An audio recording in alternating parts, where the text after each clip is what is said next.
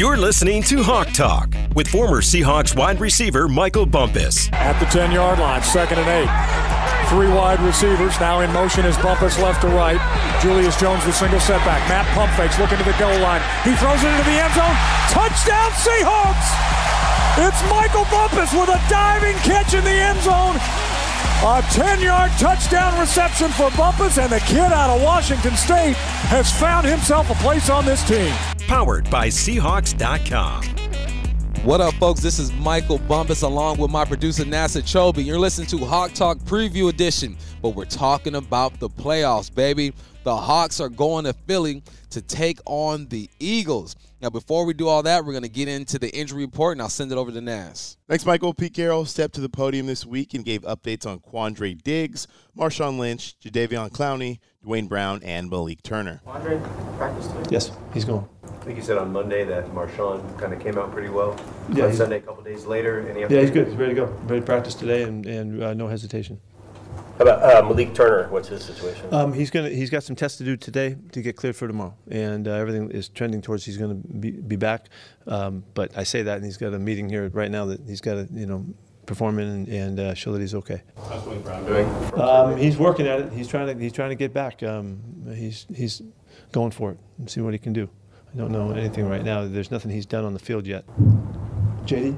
Yeah, he's fine. Well, he's practicing and going. He's doing the best he can, so he's ready to go again. The best news out of all of that, it looks like Quandre Diggs will be available to go this weekend, which is huge news for the Seahawks secondary. All right, Bump, let's get back into it. Like you mentioned, the wild card playoffs, it's the second season. The Seahawks are the 5th seed in the NFC, going on to take on the NFC East division champs, 9-7 Philadelphia Eagles. 9-7, and they're hosting.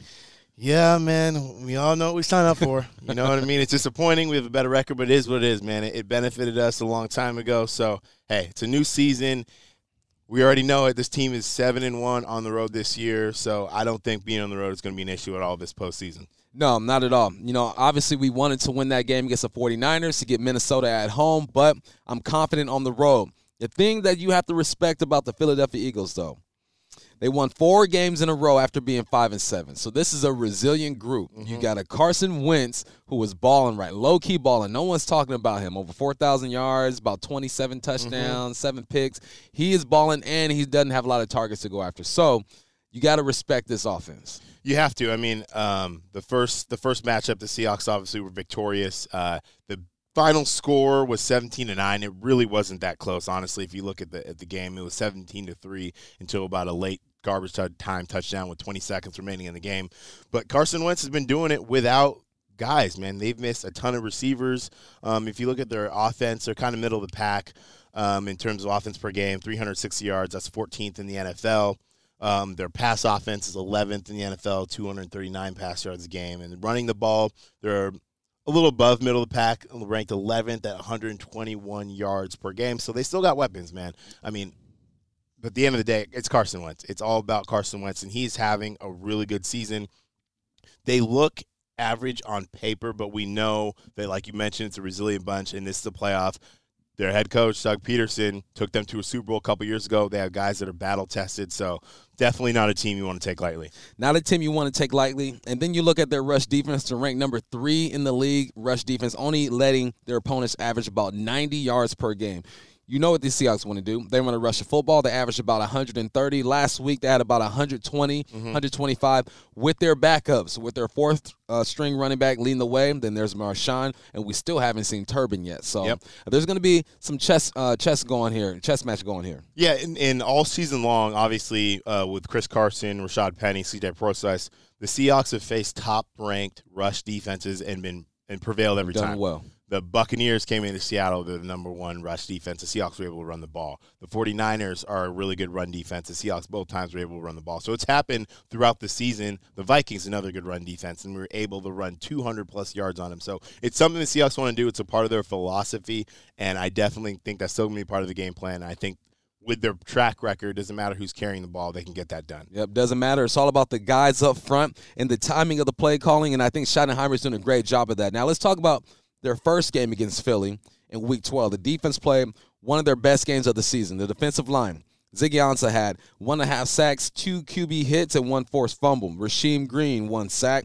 Shaquem Griffin, 4 tackles, almost had a sack and was super active. Reed, a half sack, 3 tackles. Puna, 1 tackle for loss, and was disruptive all game. That's kind of what they need to do. If Carson Wentz is the key to Philly having success, the D-line is going to be the key to stopping them having that success. Yeah, and another big thing about that first matchup is there's no Jadeveon Clowney. Exactly. So having him back and having that D-line at full strength with, like you mentioned, Reed, Ford, Shaquem Griffin coming off the edge, Rasheem Green, who had a really good sophomore season. Obviously, he led the team in sacks. The Seahawks didn't have a high sack number this year, obviously about 27 sacks on the year. But Rasheem Green, to me, took probably the biggest step of any of those rookies from last season into his second year. Yeah, I totally agree with you. Another top performer in Week 12 when the Hawks took on Philly in Philadelphia, KJ Wright, another Mr. Consistent, had 12 tackles. Bobby Wagner had 6, and Michael Kendricks probably won't have this week. Will not have. Had 11 tackles. So we'll miss Kendricks there. We'll still have Bobby. We'll still have KJ. So now Mr. Young Cody Barton's going to have to step in and make some plays. Yeah, and the good thing for Cody is he has seen a lot of football now this year. He started early in the season. He started getting a couple reps against Atlanta. Then he played against the Rams. And he played last week. And he played a lot at Carolina. So he's gotten a lot of game reps against a lot of different teams. And I think this matchup does suits him pretty well because he's really good in pass coverage, right? And they're going to try to do a lot of underneath stuff, a lot of in between the numbers. So I think Cody Barton's going to have a big day, and we're going to need him to because Kendricks was incredibly active with 11 tackles. So that's going to be Cody Barton stepping into that role. So we're definitely going to need to see something from him. Cody Barton, he's gotten some reps, but most importantly, he's healthy. He's gotten reps, but he hasn't gotten hundreds of plays, you know. He's gotten experience to where he should feel comfortable on the field. He's young, and he's healthy. We're going to rely on Cody Barton to make some plays. Now we're going to talk about the secondary. The last time the Hawks played the Philadelphia Eagles, Trey Flowers had 10 tackles, 3 passes defended, 1 interception. Shaquille Griffin, 4 tackles, 1 pass defended. Bradley McDougall, 6 tackles, 1 pass defended, 1 interception. And Quandre Diggs, 1 big hit. Hope this guy's available to play. Boy, I do too, man, because when Diggs was back there, the Seahawks defense had the best stretch of games when Diggs was on the field. It was the Niners game. It was that Eagles game. It was that Vikings game. When all those guys are in the secondary there together, they were gelling. I mean, Diggs is going to come down and hit you, right? Yep. He takes great angles. He's a great football player. Trey Flowers had the best game of his season, and he had a really good year this year, so he did well against the Eagles the first time. Shaquille Griffin is back. He had 1 game under his belt, which is going to be great to kind of get his legs back under him because he's come back from a hamstring. And Bradley McDougall, Mr. Consistent. So if we can get all those guys back together, that is when this defense is 100% at full strength, and that's when they're at their best. They're at their best, and they probably were at their best in Philadelphia the last time they played. Offense didn't really put up that many points. They relied on the defense to get it done. You know what the conditions were like. It was windy. So far, it's supposed to be clear. But you know how the weather goes. It could turn any second. So they're projecting for good weather. But end of the day, this defense has been there. They've done that. They're getting healthy. So expect big games out of those guys there. Offensively, the Seahawks struggled at times, but dominated on the ground. Rashad Penny, who we will not have, had his best game of his career with 129 yards on 14 carries and a touchdown. Chris Carson, who we're not going to have, had 26 yards on 8 carries, totaling 174 on 26 carries and 1 touchdown. On a windy day, Russell Wilson was 13 for 25, 200, and a touchdown. So not bad numbers. No, not by any stretch. Just weren't able to get in the end zone in the amount of times that this offense would have liked to. Therefore, they leaned on their defense a bit. Yeah, like you said, I think people really underestimated, myself personally, I'll start with myself, underestimated how bad those conditions were. Yeah. Because I remember there was a play, Russell hit Malik Turner on the little flea flicker play for a touchdown, and there was another play where Russell's scrambling to his right, had Hollister in the end zone. Open. And that's Russell Wilson. That's an MVP caliber player, and he kind of sailed it over because the wind was such a factor. So, which goes back to whether the wind's a factor or not, conditions or not, we're going to have to be able to run the ball still. Yep, doesn't matter. Rain or shine, the Hawks will run the football. Now we're going to move over to our key matchups. We talked about it a little bit already. Carson Wentz versus the Seattle Seahawks front 7. Now, Wentz is the first player in history to throw for 4,000 yards in a season without a 500-yard receiver, according to ESPN. That's amazing to me. You know what that tells me? Everybody's eating. Yeah. Who wants to eat? I mean, that's There's a reason it's not happened ever. To go for 4,000 yards without one 500 receiver, that means it's spread across the entire team. Whoever's in there, he's getting it done. He also set a franchise record for single-season completions at 388 and became the first quarterback in team history to reach 4,000 yards. The Eagles have been playing for a long time, Bump. Yeah. Donovan McNabb. Randall Cunningham. Mm-hmm. They've had some dudes. They've had some guys. Nick Foles. Nick Foles. He got him a ring. So they've got some dudes. So that just kind of speaks to Carson Wentz and that he is going to be the number one key matchup for this game on Sunday is Carson Wentz. Yep. Overall, Carson Wentz is slightly over 4,000 yards, 27 touchdowns, 7 interceptions. The first game against Seattle, he was 33 of 45, 256 yards, 1 touchdown, 2 interceptions. We need a couple of those interceptions this week as well. Yeah, we need to be ball hawks. We need to be ball hawks again. It's been a couple weeks since we've had that barrage of turnovers. The Seahawks are still, I want to say, third in the league with about plus 13 or plus 12 in the turnover differential. So we're going to need to see some of that come back up. The next matchup we're going to focus on is our RBs, the running backs, Travis Homer, Marshawn Lynch versus the Eagles front seven. I'm going to throw Turbin in there too because you never know what they're going to do. Travis Homer last week had 10 carries for 62 yards, 5 receptions for 30 yards. Wasn't his debut, per se, but his debut as a starter, and he didn't disappoint. The guy played well. He looked explosive. He wasn't shying away from contact. He was good in the pass game. He was good in the run game. When the game was on the line, he was the running back who was in the game. That game, potentially game-winning drive, he was a guy that Pete Carroll and Shotty trusted. Well, of course, and he's proven it all season long. You know, it's probably tough for a rookie in your first year to be behind Chris Carson, who's a boss, Rashad Penny, who's a first-round pick, C.J. Prosise, who's done it at times in this league. So it's hard, and for him to kind of keep his head on straight and just focus, stay in the playbook, work with running backs coach Chad Morton, and kind of just keep his head on is great. And you saw against the 49ers. Yep. That is arguably the best defense in football, and he did just enough. And the way he runs, man, that man doesn't care about his body. No, sir. He will just, whether he's somersaulting, doing flips, he's coming downhill, and he's looking for contact. You know, when I was 22, I didn't care too much for my body either. Nowadays, nope, I got to get up and stretch. Next running back we're going to talk about, you know who it is, the beast, Marshawn Lynch, 12 carries, 34 yards, and 1 big touchdown. The thing that impressed me most about that touchdown, when you look at it in slow motion, he jumps over the line. He thinks about stretching it out. Now he brings it back in because he knows he's good. It just looked so natural. It didn't seem like a guy who wasn't explosive, who was sitting on the bench or sitting at home on the couch for 2 weeks. He looked like a guy who was, hey, I'm ready to go. And then you hear him talk. He said, second half, I started getting my legs. I started feeling it. So I would expect a little more from Marshawn Lynch this game, knowing that he's had a couple of weeks of practice, and now he's been banged up a little bit. He's felt the game. So step it up just a little bit. Yeah, and the numbers, I think we mentioned this on the last podcast, 12 carries, 34 yards, not going to blow you away, right? But that doesn't tell the story of what we saw from him. Yeah. Beyond the emotional lift he gave us, there's his long yard run of the game was 15 yards, but you saw that explosiveness and those cuts and the Marshawn that we're used to seeing. So seeing that's great, and, man, I'm not going to lie to you, it was just nostalgic. Seeing 24 in the backfield and Russell turn to hand to Lynch when you hear it from Rabel, I mean, it's a big lift that he gave us. It was fun to see, and the thing about it for me that's most encouraging is, like we mentioned, he has stuff left in the tank. Yep, he can still go. So I think he's going to be a bigger part of the game plan this week, and the combination of those two is going to be crucial for this team, especially because they're going to have their work cut out for him. Yep, have their work cut out for him, especially because Rashad Penny went crazy the first matchup, had probably his best game, but he's not going to be available. So you got to roll with Travis Homer, Marshawn Lynch, and Turbin, as long as that O-line is semi-healthy. I can't say healthy because it's the playoffs. Everyone's banged up. Everyone's dealing with something. As long as they can get a little push, I think this running back core will be okay. The next matchup, the Eagles receiver core versus the Seahawks secondary. Eagles receiving core is banged up. They're missing 3 starting receivers. Deshaun Jackson's out. Alshon Jeffrey's out. Nelson Aguilar is out.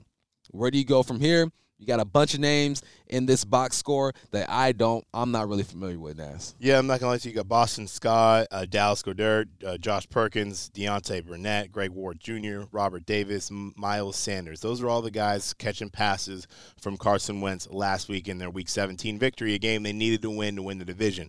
So they got guys that they have had to call up from the practice squad. They got a bunch of guys that the NFL, us included, aren't super familiar with. That being said, the Seahawks secondary, I think they need to be aggressive this Take week. advantage of this. They don't have their starters in there. If I see these receivers go off, I'm going to be very disappointed. Trey Flowers is having a good year, man. Shaquille Griffin's having a good year. Quandre's having a good year. McDougal's having a good year. This secondary was the question mark going into the season. But now they've gained a lot of trust. They've shown that they can make plays, and you have to take advantage of this roster, of this receiving core right here. You have to take advantage of it. And now we don't know if Zach Ertz is going to play or not. Right, and Zach Ertz is their leading receiver. Zach Ertz is kind of their do-everything guy for him. And if he plays, if he puts on the pads and suits up this weekend, he is a bad man. Because the man's got broken ribs. He's got a bad back. And, yeah, so if he can get out there for them, that'll be an incredible effort on his behalf. If he doesn't, that's another advantage of Seahawks secondary, and they're going to have to come with it. Yep, never wish bad on a man, but if he's not out there, I'm not too sad. Next matchup, Eagles O-line versus the Seattle Seahawks defensive line. The Philadelphia Eagles starting guard, Brandon Brooks, is out for the season, suffering a shoulder injury during Sunday's win over the Giants. Now their tackle, Lane Johnson, all-pro tackle, was out with an ankle injury against the Giants on Sunday. That was suffered in Week 14, the win over the Giants. Decimated. Yeah, that's beyond the receiving core is one thing. Now up front, they got young guys. They had the first time we played them, Dillard from Washington State. Yeah, got to start, and then go Cougs. Then they replaced him with, I'm not even going to mess around with his name. Big number 75 came in there, and he's been playing right tackle for him. So honestly, the defensive line, they need to take a page out of what they did the first time, and they need to get after it. Right, that's a great recipe. They're banged up front. They're banged up in the secondary, okay? If our defensive line can get pressure with how well our secondary is playing, especially if you can get Quandre Diggs back, that seems like a recipe for success for the Seahawks. This may be the only team that's more banged up than the Seattle Seahawks. Yeah, and it's hard to do because the Seahawks, their injury report list is pages long. Can't fit on one page. So it's an interesting comparison, but, yeah, that's going to be huge. All right, let's move along to the playoff picture. On the NFC side, of course, we got the Seahawks versus the Eagles. We're going to go ahead and say the Eagles win this game and move on. You mean the Seahawks win this game? Oh my goodness Holy gracious. Smokes. I looked around and I said, what? The Seahawks. Hey, I'm looking at a chart that's green on green. Yeah, there's two birds right there. I got you. I'm sorry, guys. The Hawks move on to play the Niners. Underneath them, we got the Vikings versus the Saints. Who you got? The Vikings are a good football team. The Seahawks played them. Kirk Cousins, Loki's having another really good year. My personal opinion, I don't see how they go into New Orleans, and probably other than Kansas City, maybe the toughest environment outside CenturyLink to play in New Orleans with Drew Brees, with Thomas, the way Kamara, the way they've played. We saw them early in the year. I don't see the Vikings winning that game. I have the Saints in that matchup, and what happens, for those of you who don't know, playoffs, okay, you have the wild card round. The winner of those wild card games, the lowest remaining seed, will play the Niners because they're the top seed, right? Mm-hmm. And then the other team will obviously play the Packers at Lambeau. So if everything kind of maps out the way I think it's going to, I believe the Vikings are going to lose to the Saints, and the Saints will head to Green Bay. And the Seahawks, if they take care of business, will be going back to play the San Francisco 49ers. And I feel like they've had a couple good games this year. Had a couple classics. I'm going to say the reason why the Vikings don't beat the Saints, one name. Okay. Kirk Cousins. He doesn't beat teams that have winning records. That's just not what he does. It's not in his DNA. He doesn't win on primetime, doesn't win on Monday night, doesn't win on Sunday night. That's just not what he does. Probably a great guy, but Kirk Cousins is just not going to get it done for those boys. Yeah, and obviously I think all the 12s out there would love to see the Seahawks and Niners go at it, rubber match one more time. On the other side, AFC, you got the Bills taking on the Texans, and then you got the Titans and the Patriots. What do you think about that, Bump? Buffalo. Let's go Buffalo. I'm a Josh Allen fan, low-key. Everyone hates on him. He's not a very accurate quarterback, but I appreciate his athleticism. I just like seeing him play. He's a fun player to watch, and I love Buffalo's defense. I got Buffalo. Who you got? I'm going with you. I got Buffalo, too. I mean, first of all, Frank Gore. Yeah. I mean, come on. The fact that he is still playing, Frank Gore, I mean, I was a kid watching him play at Miami, and then he was with the Niners during when this rivalry was at its peak, and he was a boss then. That was seven years ago. You know what I mean? The fact that he's still going and playing is huge. The Texans, They get to the playoffs every year. They're a solid bunch. J.J. Watt, I saw a report, is probably going to come back and going to play. Good for him. The difference, so this is why it's kind of hard for me because the Texans have been in this early Saturday window for the last decade, and they've lost every single time. But they got Deshaun Watson. They do have Deshaun Watson, and Hopkins is the one that kind of gives me pause, but I still think the Bills are going to go out and get a road victory.